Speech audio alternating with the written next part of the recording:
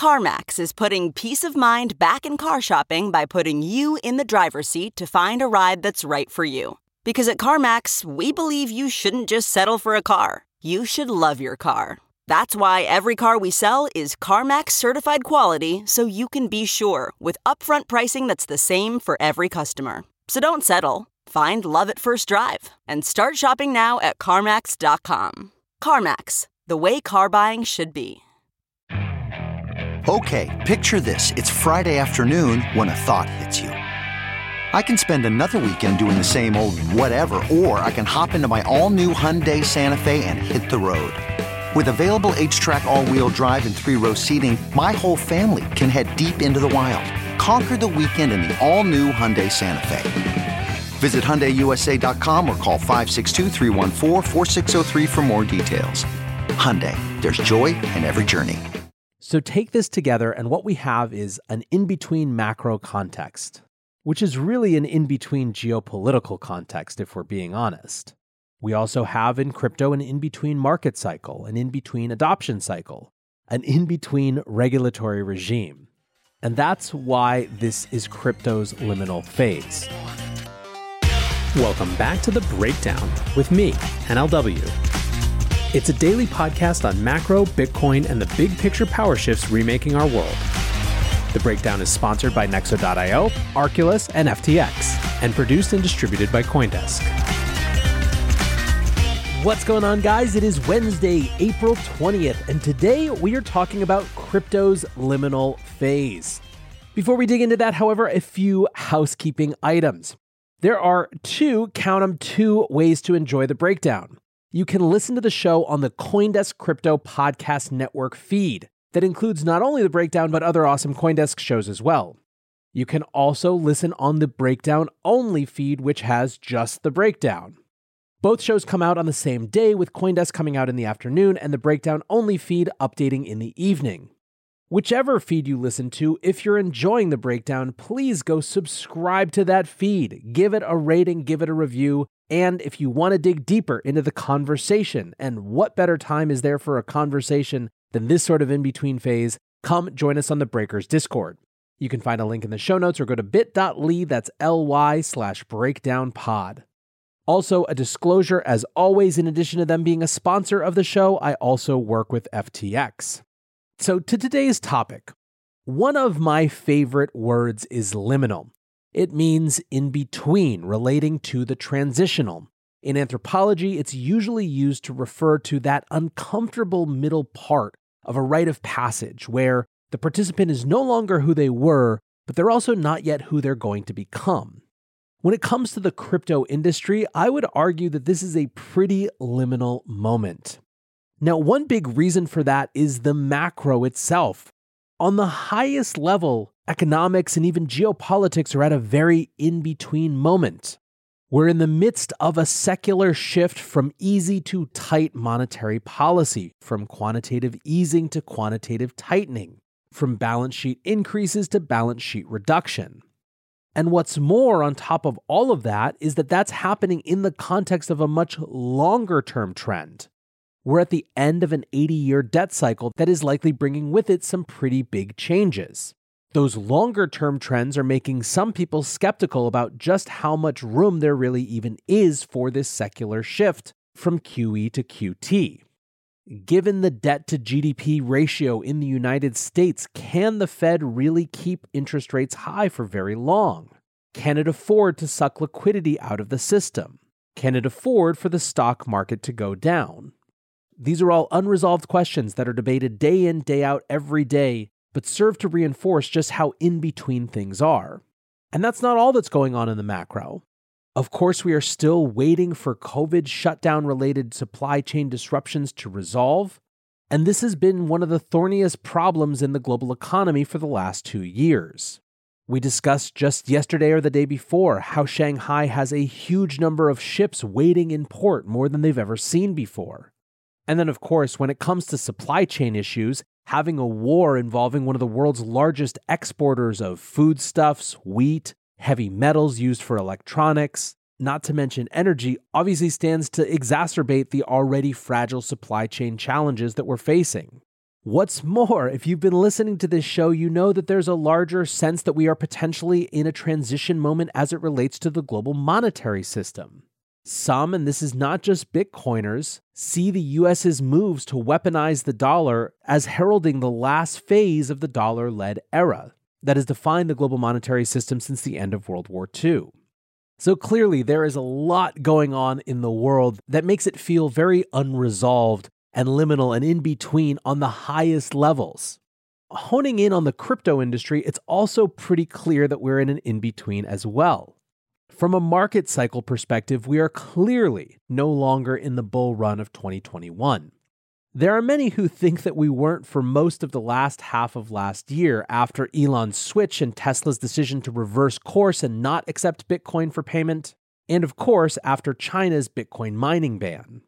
We did have that burst in the fall where Bitcoin hit a new all-time high, but in many ways the momentum was stalled around a year ago at this point.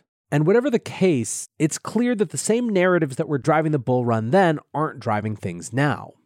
We're not in some oppressive crypto winter like 2018 and 2019, but we're clearly in a different phase.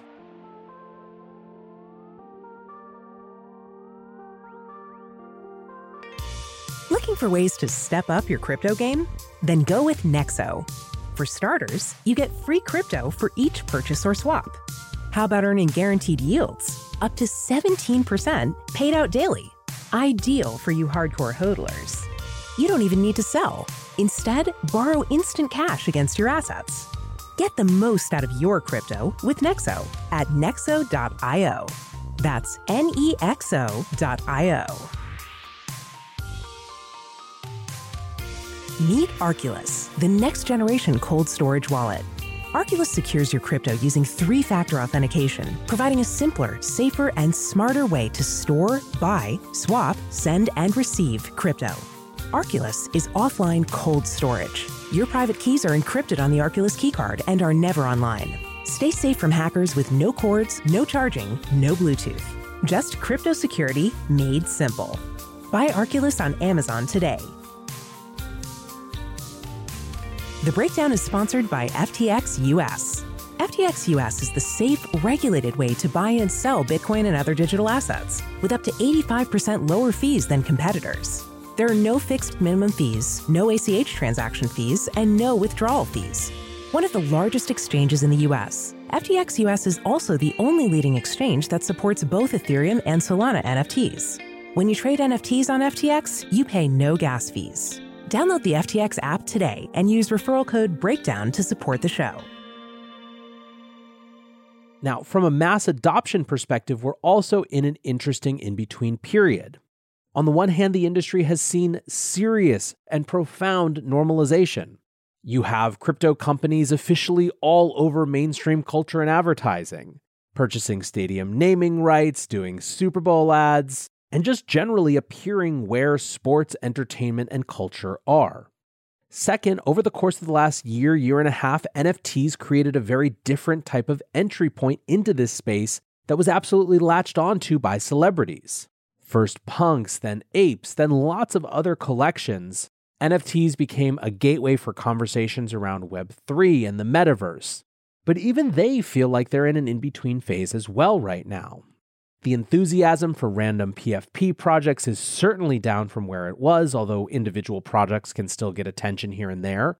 You saw a punk floor lot sale be canceled at the last minute at Sotheby's recently because the seller wasn't going to get what they wanted.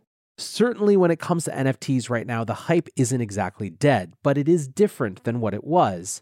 What's more, there are a lot of people experimenting with what NFTs are supposed to be, how they tell the story of different types of communities, how they become a beacon of representation, how they're used for utility in different ways. Some of my colleagues at FTX are in the midst of running an NFT partnership with Coachella right now, where participants at that festival can claim individual NFTs and then have a variety of benefits from using them. It's not the same use case of NFTs as these profile pic projects, but it's something that a lot of events, like the US's best-known music festival, are actually interested in. The point is not NFTs are dead or anything like that. It's that they're growing and evolving, and what people cared about 6 months ago might not be the thing that people care about now, and certainly isn't likely to be the thing that people care about in 6 months from now. And then, of course, there's the in-betweenness of broader public perception and regulation around Web3 and crypto.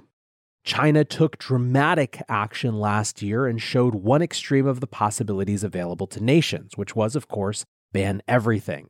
First, it was Bitcoin mining, and that was a move that reverberated around the world.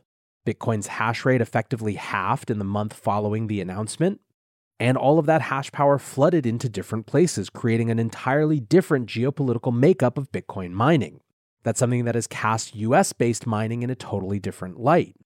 China followed up that mining ban with further restrictions on how people could interact with trading crypto, working for crypto companies, etc., etc.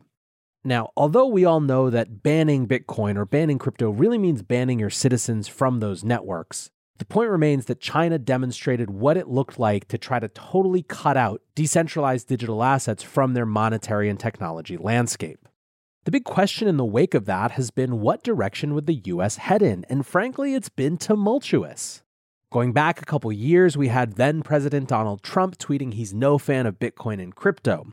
We saw Treasury Secretary Steven Mnuchin's last-minute attempt at rulemaking on the way out of office. And then in the context of the Biden administration, we saw the early days being kind of dicey.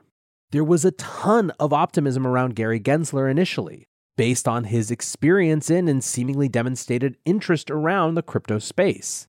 That unfortunately quickly turned to disappointment. What's more, initial communiques out of the Treasury Department resurfaced some old narratives like crypto is just for criminals. And then we had the whole infrastructure bill pay-for provision dust up last summer. This was where the definition of broker was changed in ways that would have some serious implications for the industry. And of course, the industry was incredibly frustrated that at the last minute in this must-pass infrastructure bill, the crypto industry was being targeted for unpaid taxes as a way to pay for this thing without any real public debate or discussion. That said, the infrastructure bill fight ended up being quite a turning point moment for the industry. First of all, it surfaced some new friends that we didn't know we had. Second, it demonstrated that the battle lines around crypto in Washington are not currently partisan, at least not entirely. There were Democrats and Republicans on one side fighting Democrats and Republicans together on the other side. That is an extraordinarily rare occurrence in today's day and age. Third, and perhaps most importantly, it showed the power of the crypto lobby. This was important both for politicians to see and consider in their future engagements with us, but also for the industry to have its own sense of opportunity for its engagement with Washington. Another more recent key moment in this in-between period of crypto's relationship in Washington and with regulatory bodies around the world seems to have been the Russia-Ukraine war. Whereas many thought it would be castigated as a sanctions evasion tool, there is a growing sort of fascinating pro-freedom Goldilocks narrative where Bitcoin and crypto prove themselves as quite bad at helping autocrats and sanctioned oligarchs easily move their wealth, but as something that individual citizens caught up in the crossfire can use to help preserve their wealth in turbulent times. Whatever the combination of factors, there has been a shift in tone in the US as we've covered. This is best demonstrated by the executive order from Biden a couple months ago and was affirmed in a recent speech by Treasury Secretary Janet Yellen. Now, this doesn't mean that there aren't fault lines, and big ones still in the US regulatory discussion. Stablecoins remain a sticky question on multiple levels. First, there are questions of financial stability concerns, and whether the seeming opacity of certain stablecoin reserves could become a broader and more endemic financial issue should there be a run on one of those stablecoins if it was held by traditional financial institutions. Second, and more broadly, stablecoins bring up a larger question for the United States about its digital dollar policies going forward. Will the US release a central bank digital currency? And if it does, what is its relationship with a Tether or a USDC or something else? I think probably the most pertinent issue that needs to be resolved and that will be debated fiercely in the months and years to come is the question of how people in America use crypto. Specifically, how much the ethos of self-custody and disintermediation runs up against the AML regime. This is going to be a key battle, and in many ways, crypto is holding the wider financial system up on its shoulders in that fight. Crypto is arguing in some ways that it should be allowed to be commensurate with cash in terms of how people interact with it.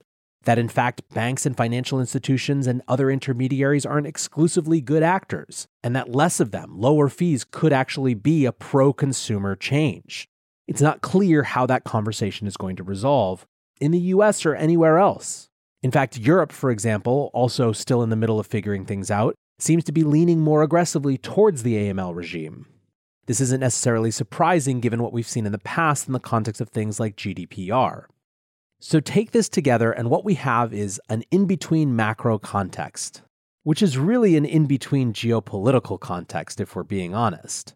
We also have in crypto an in-between market cycle, an in-between adoption cycle, an in-between regulatory regime.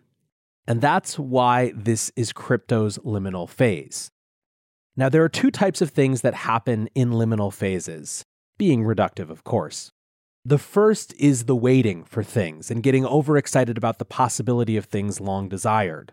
We're seeing this a bunch right now in the chatter around the potential for a new Bitcoin spot ETF because the SEC approved a futures ETF based on the 33-34 Securities Act instead of the 40s Act, which Gensler previously said had better protections, etc., etc., etc.